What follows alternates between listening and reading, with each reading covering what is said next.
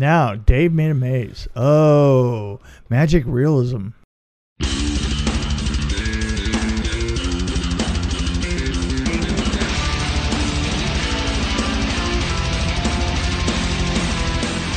Thank you for joining us on the Dream Warrior Review, episode 25. I'm Kurt Thomas. I'm Mick Strawn. I'm going to go right into my description from IMDb. I'm telling my source. Okay. Quote. There you go. Quote. Dave is an artist who has yet to complete anything significant in his career. Builds a fort in his living room out of pure frustration, only to wind up trapped by the fantastical pitfalls. Wow, that is the crappiest single description Traps. of a movie I wasn't even ever done yet. heard. I'll just end quote.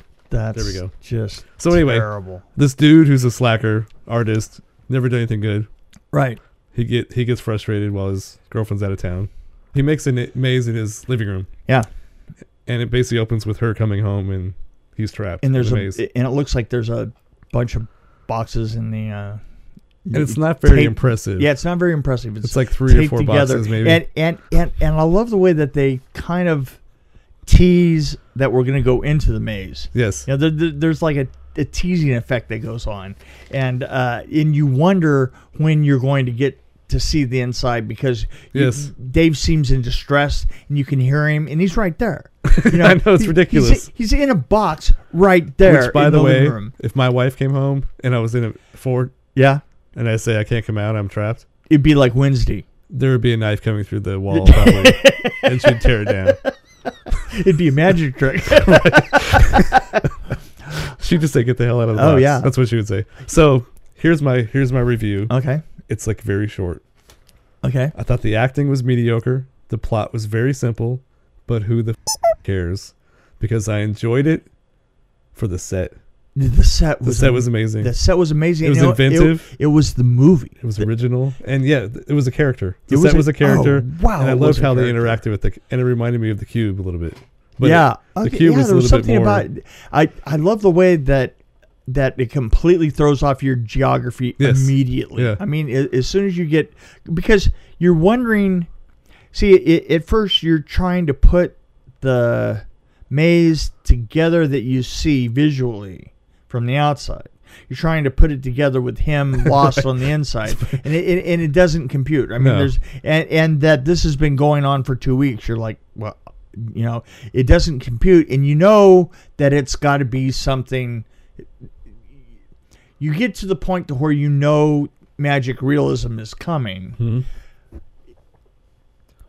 But it's just that when it lands and you get an idea of it and it looks and they build it perfectly. Yeah. I mean, you know, it's first of all the height. It was pretty amazing, height actually. starts to amaze you, and just the look of the cardboard is amazing, and then it just gets better and better and better, and the horror elements and the playing with how they kill people. Yes, that is just amazing. The first death was like. I mean, yeah, I had a lot of pleasure watching that first step scene. Yeah. Because it was just like, I wasn't expecting it. And it was like, see, and the thing is I don't want to throw out any. No. It was a very fun death scene. Yeah. And then all of them were. all of them were. And it's very creative. Yeah. It was very, and the acting. So the plot was terrible. And it didn't make sense if you really thought about it. Yeah, but you're just going through this set. I mean, that's just, and I did notice that, OK Go's bass player was wandering through there. My favorite character was the boom operator. Yeah. He was brilliant. Well, I kept thinking to myself that it had that look of I think that this guy might be affiliated with those with their videos. Because they're also very inventive and they're very it was very inventive that they department. had a film crew get trapped in there because it's very convenient for like certain shots, and it was just perfect. It was just perfect. And you know, if I've worked in the business a long time, and cardboard is not an easy thing. I was gonna say, like, as a production designer, would this be a project you'd want to work on, or? Oh yeah, I'd have a blast. But at the same time, you know, the hours and hours and hours of It's like just of getting our it to department stick would would just be hard, wouldn't it? Yeah, and I like the mouth that opened up in the face. the mouth and the art. Yes. I mean, like there was. Just the eyeball constant- where they had Yeah, and there were some rooms that you walked into that had just murals on the wall that were done without color, but just done. Well, the first time with we the saw cardboard. how grand and big this maze was when they saw the keyboard. Right. Oh yeah, in the keyboard room, and oh yeah, just and some of the gags, the keyboard room with all the sort of Laurel and Hardy-ish. Yes. Door in, door. The Right. old hotel. Or Bugs Bunny type Yeah, thing. the hotel hallway with all the doors and stuff was just it was brilliant. It looked really cool. It really did. So the funny thing about this movie is I tried to explain it to my wife. She was asking me what movie It's I was impossible to watching. explain. And she thought I was crazy that I would like a movie like that. I was like, no, it was awesome. She hasn't watched it? No, I'm gonna. You should watch I'm it gonna with watch her. it. Oh yeah, I got to tell you, Paul and I watched it, and we were just blown away. I was so happy to see it. It makes you happy, That Yes. was the weird thing. Is it actually just made? And me there were happy. puppets involved. That was even better. Yeah, not to give anything away, but No. they're I mean, everything was made of paper. But. Yeah, it was great. So actually, okay, I will share some of my favorite quotes. Okay, let's go. I learned an old fort trick for one. That was really good. Exactly right. But my favorite quote of the whole thing was, "It's just cardboard. No one was supposed to get hurt." Yep. Actually, it starts. I just realized it started with a paper cut. The guy, when they first walked into the maze, he was. Oh running. yeah, that's right. That's how it started. Oh, ow. He's like, it'll be okay. Anyway, but yeah, so I think out of, I guess we could use boxes again as a. Yeah. Out of 5 boxes, how would you rate this one? I'm still going to give it a 5, even though that it did have problems. It's just the creativity. I think the film was just the blew set. me away. Yeah, the It was film the was set. the set. Yeah. Yeah, so I give it a 5 too. Yeah, it's amazing. So I'm looking for the second, the sequel or the prequel, whichever way they want to go. Yeah. Maybe have something in his childhood that caused this. Or when we were doing Nightmare on Elm Street 3. Is this story time? It is Story time. Story time with It's story time with Mick. Story time with Mick. Story time with Mick. Story time with Mick. Story time with had Mick. we had this set called Freddy's Hell, and the way that we started building it is we had a we had a room that was at one time a refrigeration room for probably pork sides or something like that, and all the equipment had been pulled out of it and stuff, and it was huge. And what we did is we put framework all the way around the outside of it and soundproofed the room. And then we had all these frames, and I wanted just this look of just crinkled, sort of sewer-ish look. Right. And what we did, the way that we did is we took really heavy industrial foil. I mean, it's 4 foot wide, kind of like the stuff that you'd make a can out of. Oh, okay. Yeah. And rolls and rolls and rolls of it, and would put it down. And there was a technique that we developed that you would get behind it, and there was chicken wire in there too. So we put the chicken wire, and we put we had all these jacks standing up so that it had the structure, and then the chicken wire over it, and then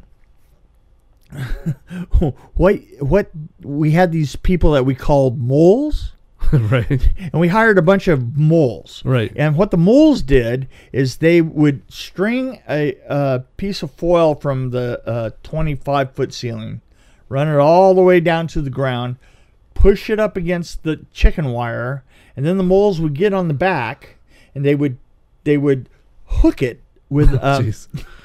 hook it with a zip tie, right? Wow. Like thing. Actually, they used these brown tacks that we had found that were kind of, I guess the best description would be the world's largest binder flare, right? You know, those like the brass thing with the head and it goes out like that. Right. Yeah. And it spreads, right? Okay. It expands. Yeah. And so, so you could see if you walked into the room, we had hung all the stuff at once. And you would see as they worked around, and it took them 3 weeks to do it. Mm-hmm. You would see see the foil sucked up, right? And then Jeez. and Sounds like a fun job. Yeah, and that's what you saw is you saw the moles working all the time, and you never saw the moles. All you saw is what the moles were doing. It was hilarious. I mean, you would go up to the platform on your lunch hour. And I would sit there with 3 tacos from the taco truck, 3 carnitas tacos from the taco truck. Sit up there, take my tacos, sit down, and just kind of like zone out, not tell anybody where I was. You were there, and just watch the moles. Things get pulled in like this. Did they get pretty fast at it? It always. That's the thing. That was what was so zen about it. There's only so fast that you could probably do a it. certain rhythm too. Yeah, Probably. Dum, dum, Yeah. dum. It was just like it was about that. Dum, dum, dum, dum, and yeah, 3 weeks of that. Wow. It was very zen like. Yes. So it was your meditation actually. It was my meditation. I guarded my lunch times very jealously. Right. I had a friend who later towards the end of my career, and we were doing a lot. I was doing a lot of those reworks of commercials, right? And I would always either lock my office door, or I would go off into a corner, or I'd go sit in my car and I would sit down because I didn't want to talk to anybody. See, I picture you finding it, like, since you probably built some of the sets, finding hiding places. Yeah, I had a lot of hiding places on the sets. But the thing is this friend said, you're being antisocial when you're doing that. And I go, well, I said, I cannot describe to you how much it is I need that time not to because You never played basketball with Shaq? I was. No, I didn't. I did not. Sorry, I always, off track. I always was. The problem with being an art director or being a director or anything like that is that there are so many people that have so many cross questions. Yes, every department wants to talk to you. Every department, and there's not enough time in the day to actually lay all those questions on end. They overlap each other, so you wind up on the phone talking to somebody at your desk. You always wind up sitting in a desk in a room with 2 other people that are important, to answer questions to them as things go along. It isn't even a question of one question. It's a question of the constant babble that comes your way. Yeah. And so this friend of mine kept pulling me out into lunch, and so as time went on, he calls me about 2 years later, and I'd heard he had gone all the way from a PA, an art department, to PA. He had actually gotten on some incredibly cheap film or something. He got to be a art director for the first time, and he calls me up three years later. He calls me up and he goes, "Dude, I want to apologize." What for? He goes, because I'm an art director on this show, and I'm looking for a closet right now, so that I don't have to talk to anybody, so that I can just eat this frickin' burrito. And I go, "Yep, there you go." I said, "You've now made it to the top." I guess it goes with any kind of managing role. Yeah. I mean, there's. I've even managed a restaurant where basically. Oh, guy, I can imagine all the employees a restaurant were bothering you. Yeah, and the thing is lunch doesn't. You don't want to like go in and laugh with the guys and all the rest of that. You might seem a little standoffish. It's just you just can't deal with it. I mean, it's just.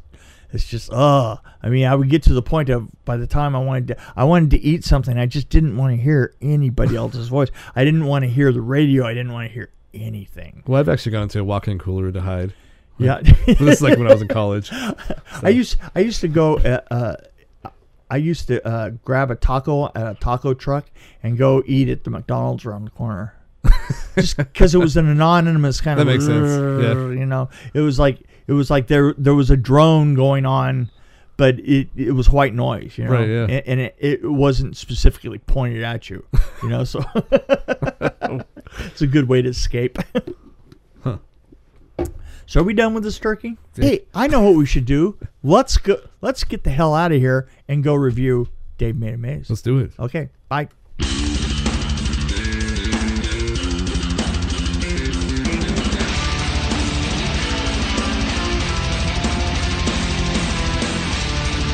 Along with Mick Strawn, this is Kurt Thomas with the Dream Warrior Review. If you have any questions, comments, or suggestions for our show, feel free to email us at dreamwarriorreview@gmail.com, or you can find us on Facebook and Twitter at DW Review. Until next time, thanks for listening to the Dream Warrior Review.